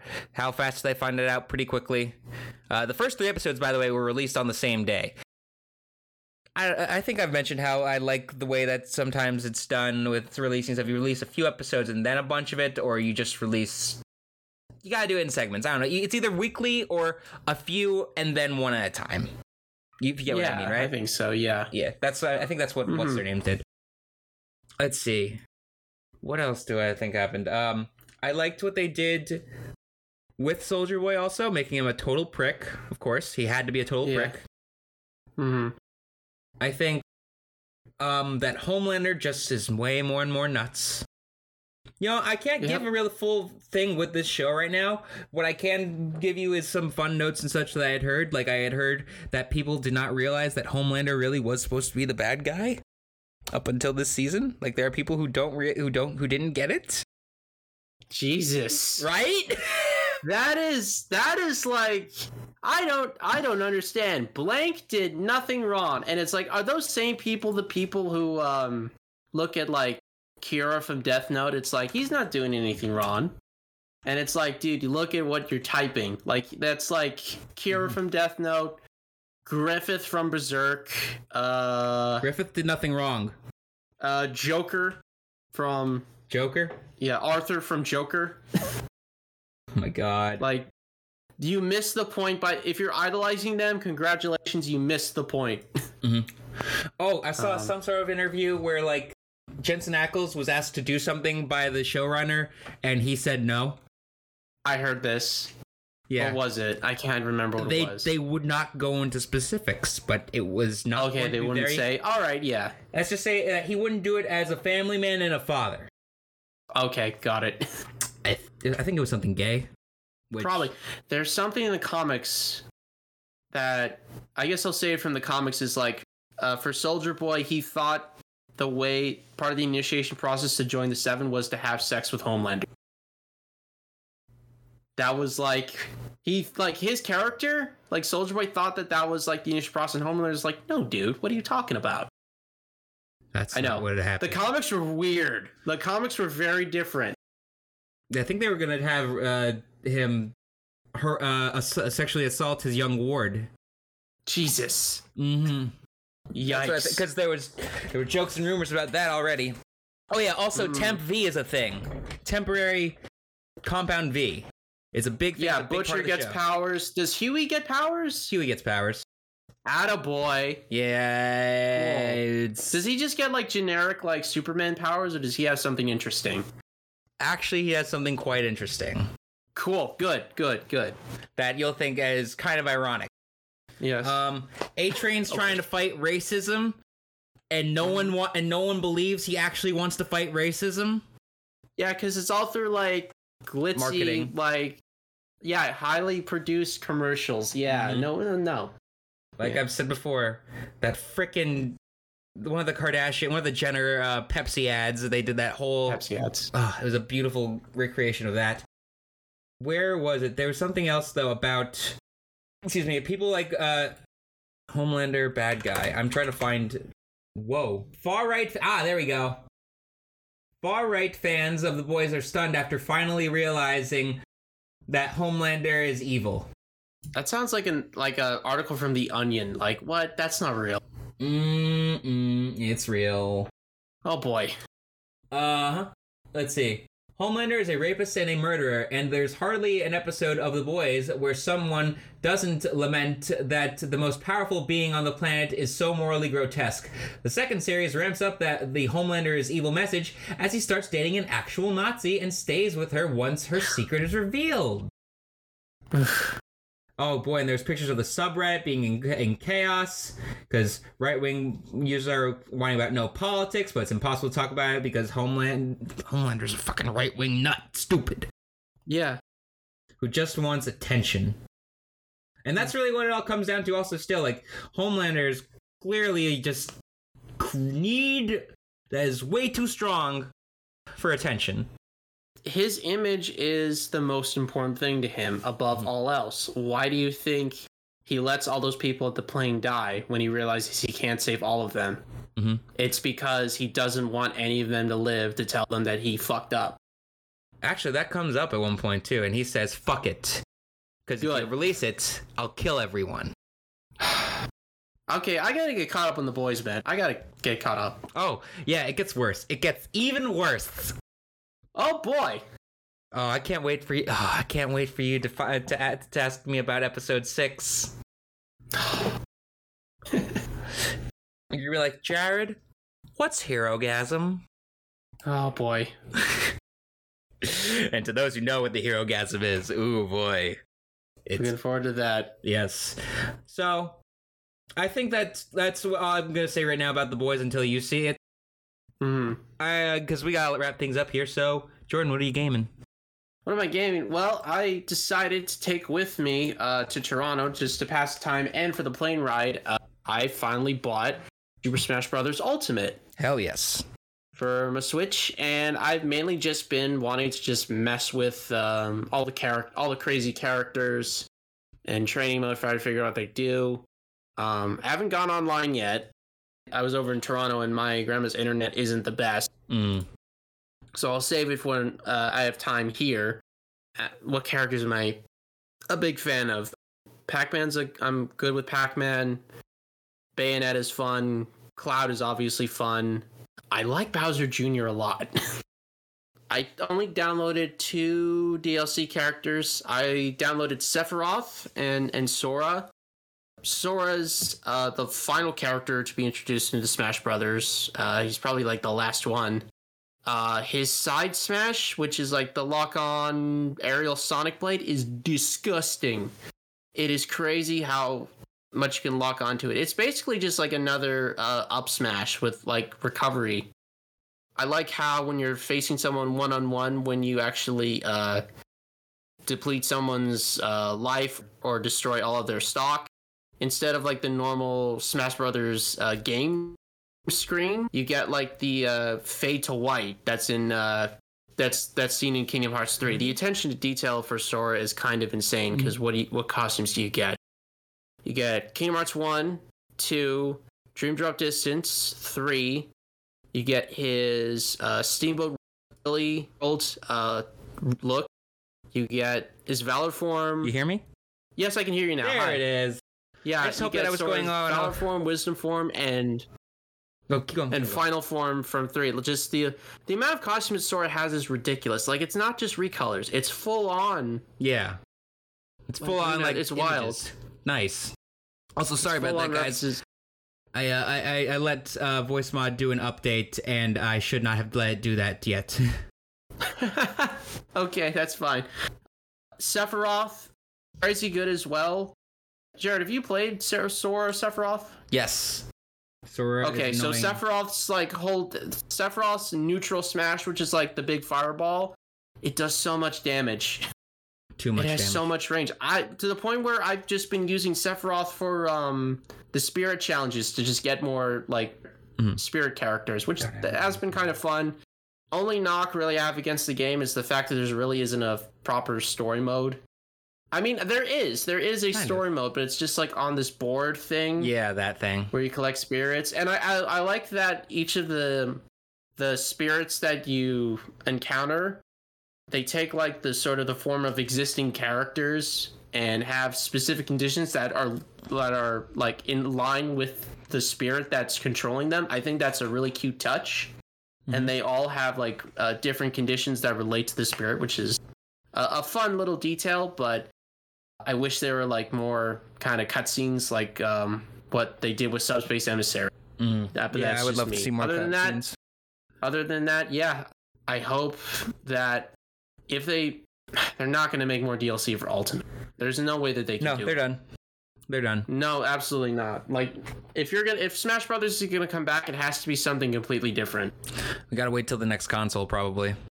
Yeah, and they gotta wait till the next console, and they got to announce that maybe you'll see a new Smash Brothers game, and then Masahiro Sakurai's at his home going like, "You motherfuckers, not again! God damn it!" Yeah, exactly. To get up out of my chair, and I have to come back down there and kick someone's ass. This game is bad for Sakurai's health. Stop it. I know.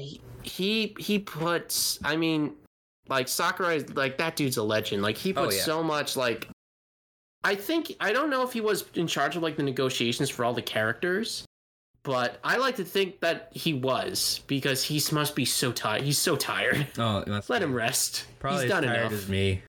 Yeah. I'm getting tired. So that's what I've been gaming. Nice. I tried to shoot Nazi zombies with my girlfriend because she wanted me to. Okay, what Call of Duty game did you play? Because I've done some back in the day. What? Was it Black Ops 1, Black Ops 2? Did we play? I don't know what COD we played, but I tried it. I'm okay at it. I could see myself playing it some more for fun with her. I wouldn't mind doing it, but I also want to just try other... I tried Crash Bandicoot, the original, for the first time ever. Oh, wow. Was it like the remake or like the original? The remake. Oh, the remake. Okay, how was it? It's pretty fun. Yeah. I'm not a fan of how Crash stops on a dime and has no momentum. Because he doesn't move like Spyro. I was okay when he did that because it made sense and I would move around more in circles with him. Crash's like surroundings, like, and the space that he moves in is more limited also because almost half of the screen is being just the sides where you don't interact with it all. You just see the art and this of the sides, and how it interacts with the rest of the world. And so it's like, okay. I had a little bit of trouble with some of the boxes. I want to be a completionist, and it stops me. And I'm like, okay, if I'm going to try this, I got to do this. Just play it through first, and then completion it. Yeah, you can go back.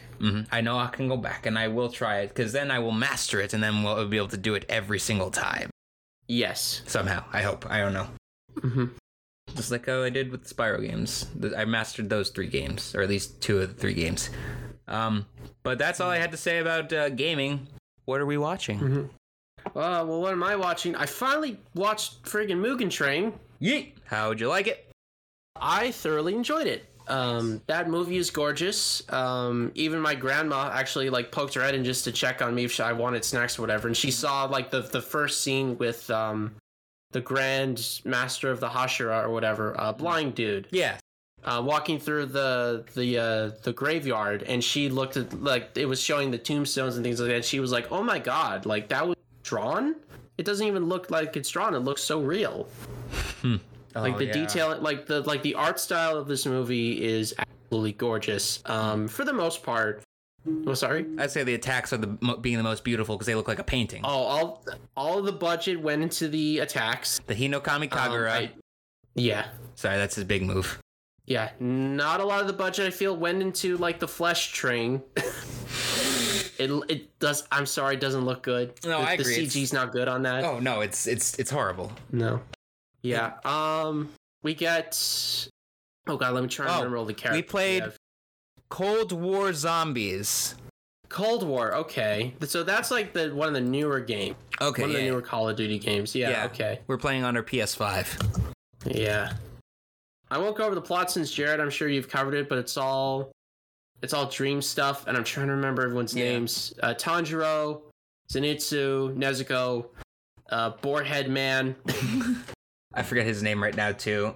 Inosuke. Inosuke. Rengoku, we got lots of time with him. He's great. Great introduction to him. More calm than you give him credit for. Yeah, he's not necessarily the super happy guy you initially think he is, but he feels like the All Might of the show, almost. Kind of, I'd say, yeah, almost an All Might, with how happy he is in the eyes too. Well, yeah, except where All Might's eyes are more closed all the time, his are just wide open all the time. Very brightly wide. Dude doesn't sleep. Even when he does sleep, he doesn't sleep. Yeah, not really. Because he's in his sleep, he holds the, what's her name? The little demon girl. The demon girl is doing the dream sleep. Chokes her. Yeah, while exactly. Still unconscious. That's impressive. I love how this movie is essentially, oh fuck, look at how strong the villains are. We're all in trouble. Yeah. The whole movie. Even though I did his name, the dream monster. The train itself? I don't know. Who's the first demon that we're introduced to with the mouth for hand? The Deidara dude.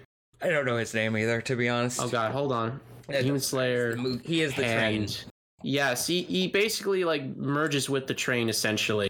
Somehow. I don't get that myself, but he does.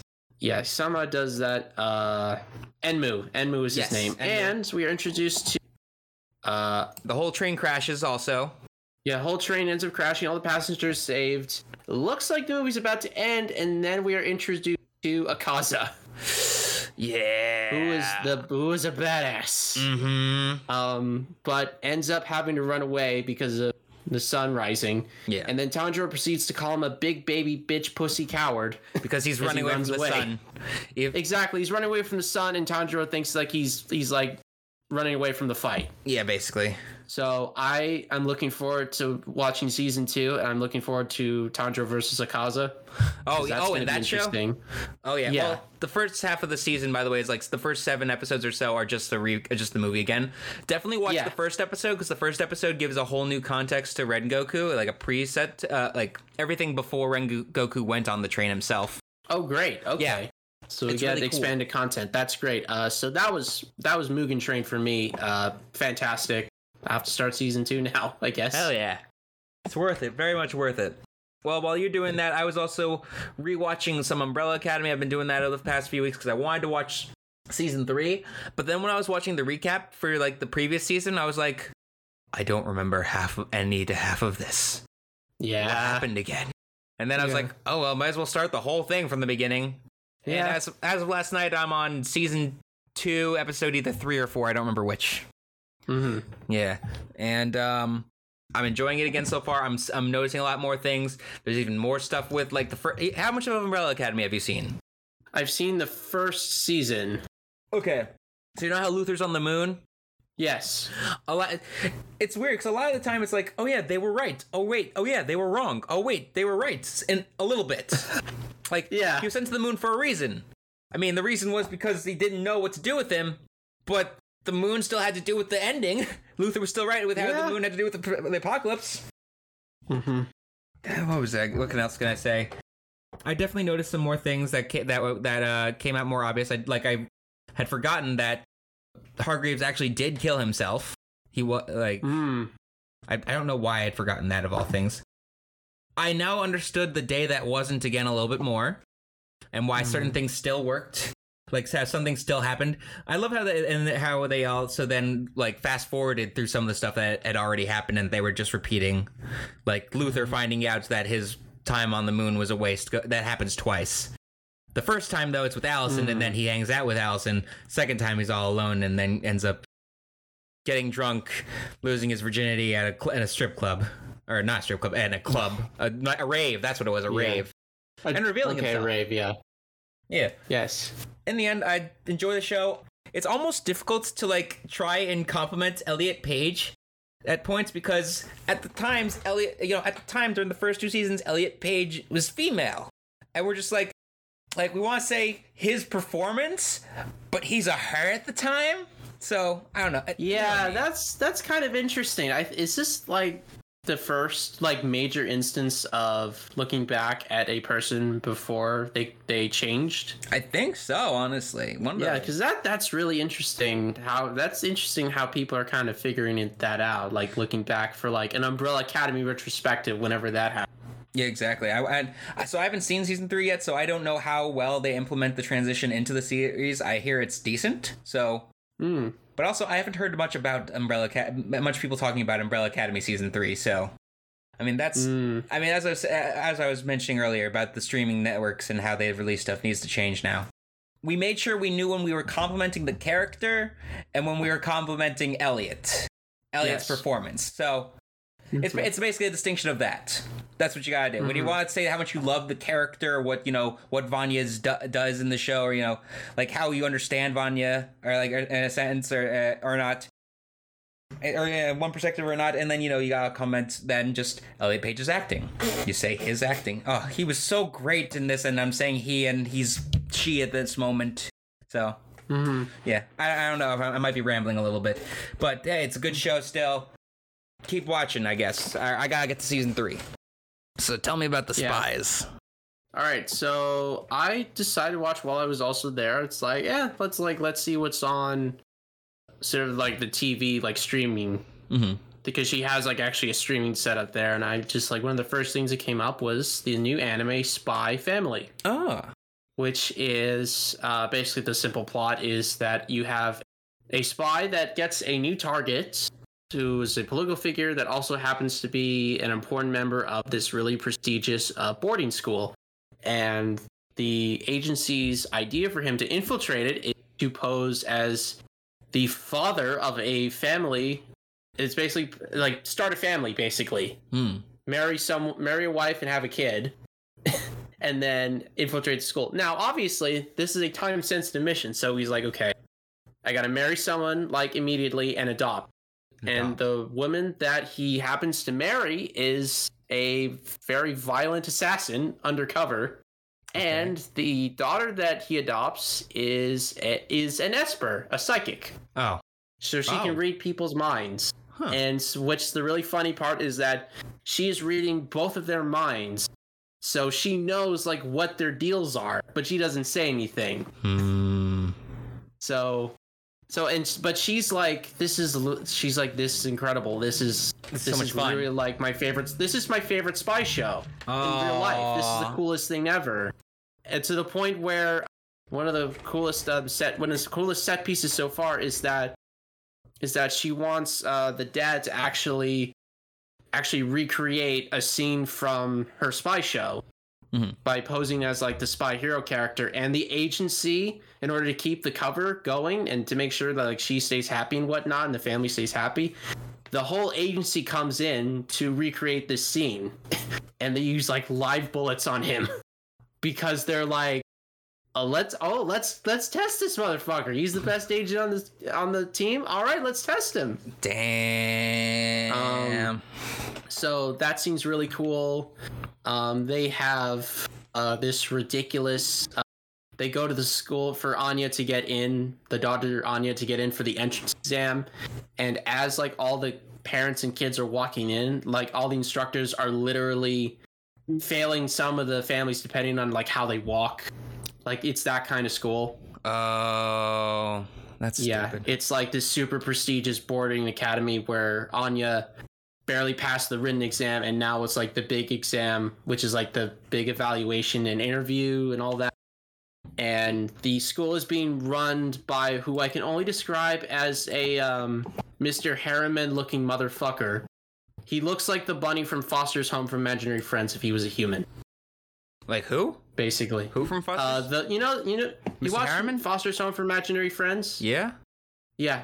Miss Francis, the rabbit. Oh, Mr. Harriman. Yeah, the manager that looks like a human version of that son of a bitch. Oh. And he's like going nuts over the main family because every test like gets like thrown at them. It's like they bring like spare clothes, they bring like spare suits and all that stuff. Like they even like plant like one of the kids to be like sort of trapped sort of like in a well, and it's like, okay, let's say how you get out of this without getting your clothes dirty, and they manage to do it. Nice. In a really funny way. Nice. Spy X Family is pretty charming. I think I might watch the rest of it, honestly. I'm not big into anime yet. This one's cute. I enjoy it. Nice. Action's good. Some of the comedy scenes are pretty good. Yeah, I don't really have anything bad to say. It's nothing extraordinary, but it's... Oh, I was just saying how I can see why this is popular right now. Definitely, I see. Yeah. I understand too. Well, while you're seeing that be popular, I was watching stuff about cults. Oh boy. And I also watching a lot of true crime now involving cults, and I watched Wild Wild Country with my girlfriend. It was about this guy, the Bhagwan Sri Rajneesh, who was a guru.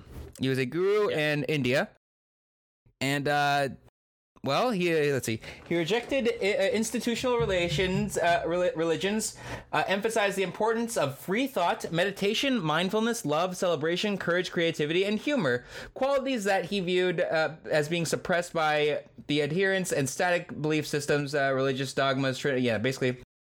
And advocating a more open attitude towards human sexuality, he caused controversy during the late 60s and became known as the sex guru. Yeah, because people would start having sex more freely and openly, basically, and not be in like couple, and not be in like committed some public exposure. Yeah, some of that. There was like a legal marriage setting. There's this woman named Sheila who was basically in control as her. She was the secretary to him, and led a lot of the stuff, and basically was in charge of a lot of what happened around him. At the time, and then eventually he was going to get kicked out of India, I think, because of other religious people there. and also the compound that he was on was getting too big for all the Europeans and Americans that were coming over and wanting to join them. Okay. So the reach was global. Okay, wow. Yes. And with that, I don't think Charles Manson had that. I don't know. Did Charles Manson had people coming in like from all over the country? I don't think so. Like all over the world. Yeah, but then after this, they couldn't fit in the commune anymore. So they bought up this huge plot of land in a random town in Oregon. Boy. And moved a shitload of people in. And they basically took over the town. This town was like a retirement town, like less than 100 people in it, all old people, like 50 and up. They were not happy. At the time. And jeez, God, were a lot of them old and racist. Like all these people wanted to do was like a lot of the beliefs and such and systems. Some of it that they were pushing are stuff that even like we see now could as possibly being normal, like even being like sexually active or freeing, not being repressed by other religions. And they took over town. They basically took over town. They were being like remarks on that people were, but they had to show their strength apparently too. And with that, they started poisoning some people that were nearby. Like salmonella poisoning. They would start getting rich benefactors who came in, and they started giving the Bhagwan some drugs, and he became a drug addict. He was like silent for 3 years. Like Sheila was running the whole compound for a few years. Then she gets kicked off because they see she's probably doing some illegal shit. She's on the run from the law. Her and like and this group of like 20 people that were her inner circle all run. Bhagwan like goes to me like, she betrayed me, I hate her, she's a horrible person. Sorry for the accent, that I just tried. I didn't mean to put that on at all. You ain't trying to do a pool. I was not trying to. I was just trying to like say it straight, and it came out that way. Whoops. Yeah. Is like she betrayed me. I can't do this. She must be found and she'll burn. And it's like all this stuff that's like the opposite of what he was teaching, almost like. Boy, that's interesting. Yeah. But also I kind of got enticed because the way it was introduced to me was like I thought this was going to end up like Jonestown, and it didn't. Which I could say I said to you before I was disappointed by that because I thought that's what we were leading up to, all the hype. And that's the way, and they were just trying to use it as a relation, but no, it didn't happen. No. You got to put your wrestling sign away that said what you wanted on it. It's just like, oh man. Yeah, exactly. You had your t-shirt ready. Kill. Like it's Spider-Man. Yeah. God, can you believe that movie's 20 years old now? It's the original Spider-Man movie. Fuck. 20 years old. God. You're welcome. But yeah, this is a 6-part series, limited series, like hour-long episodes only on Netflix. Wild Country is the name of the show. It's worth it. I enjoyed it a lot. It's nuts. And speaking of nuts things, the amount of time that's gone by, 2 hours. Holy fuck. Yep. I'm tired. I'm so fucking tired. Yeah, we're done here. We're done. Guys, we love you all. Thank you so much for joining and listening in. Take it away, sir. Yep. Yes, thank you so much for joining us here this week as Bumblebee gets knocked over again. Whether it was watching us live here on twitch.tv/JNJ_SecuriCast or listening to the audio recording of this podcast on our various platforms, Google Podcast, Amazon Music, Audible, TuneIn Radio, Alexa, Listen Notes, Spotify, iHeartRadio, Pandora. And you can listen to and download all of our shows, episodes, podcasts on Podbean, jnjsecurecast.podbean.com. Don't forget to share the show. Let us know when you're listening on social media. Tell a friend or trick a friend into listening to our show by telling them it's something else, only to find out that we're cooler. Find us on our Facebook page, which is our main source of information for us at facebook.com/JJSecuriCastPod. Follow our Twitter and Instagram at JJSecuriCastPod. Don't forget to follow us on our social media, which you can do by checking on the top left corner of the screen. But if you're listening to this right now, you can follow him on Instagram and Twitter at JRyan9000. I guess it's over. It is 8,999 plus 2. Good. It is over 9,000. Yes, and you could follow me on Twitter at jgalls1918, Instagram at jgalls15, and Twitch at twitch.tv/jgalls15. That joke I did just died in its crib. If you're listening to us on Podbean or Spotify or any other audio medium, check us out when we're live on Twitch at twitch.tv/JNJ_SecuriCast. So you don't have to wait for the latest and greatest content. You can just watch it as it's happening, being recorded. We go live on Thursday nights. We usually start around 7:45, maybe 8 at the latest, and we stay on. Try to keep it to 9. Didn't work this time. But you can join us and interact in the conversation here on Twitch. Yes. Yes, and please feel free to email us with suggestions about topics that we can talk about, or just kind words in general, at jjsecuricastpod@gmail.com. Big thank you to Adobe Stock Music for our intro theme and Purple Planet Music for our outro theme. And with that, I think we have locked up the SecuriCast for this evening. Hell yes. And we're recording this podcast on an evening with no rain. Yay! No thunderstorms. Oh, this yeah, is the thank first time God. I feel like the first time in a while that we've had recorded on a night with good weather. Yeah, honestly, that's right. I think you're right on that one. Oh well, and hopefully we get to record next week as well. With the same I'm excited conditions. for that. I'm excited to get back into the rhythm finally. I feel like we were supposed to have some horrible weather recently that didn't happen. Also, Yeah, there was like tornado warnings and like thunderstorms, and it's like we got nothing. Nothing for us here in Jersey, which is good. Yeah, honestly, good, because we already get hurricanes, and that's enough. And the winter, we already get the winter, and that's enough. Yeah, that's happening again soon. Can't wait for that. Yeah, well, from the midst of summer. Yeah. So, with that all being said, thank you guys so much for listening in and joining us, having a great time. Oh my God, it's been a long one today. Jordan, you had a great time at TFCon, I see. I had a fantastic time at TFCon. Hell yeah, man. Yes. Oh, God. Gotta go to cons again. Yep. Well, alright. I don't have much else to say. I'm not dragging this on too long. I'm tired as hell. I had a very long day.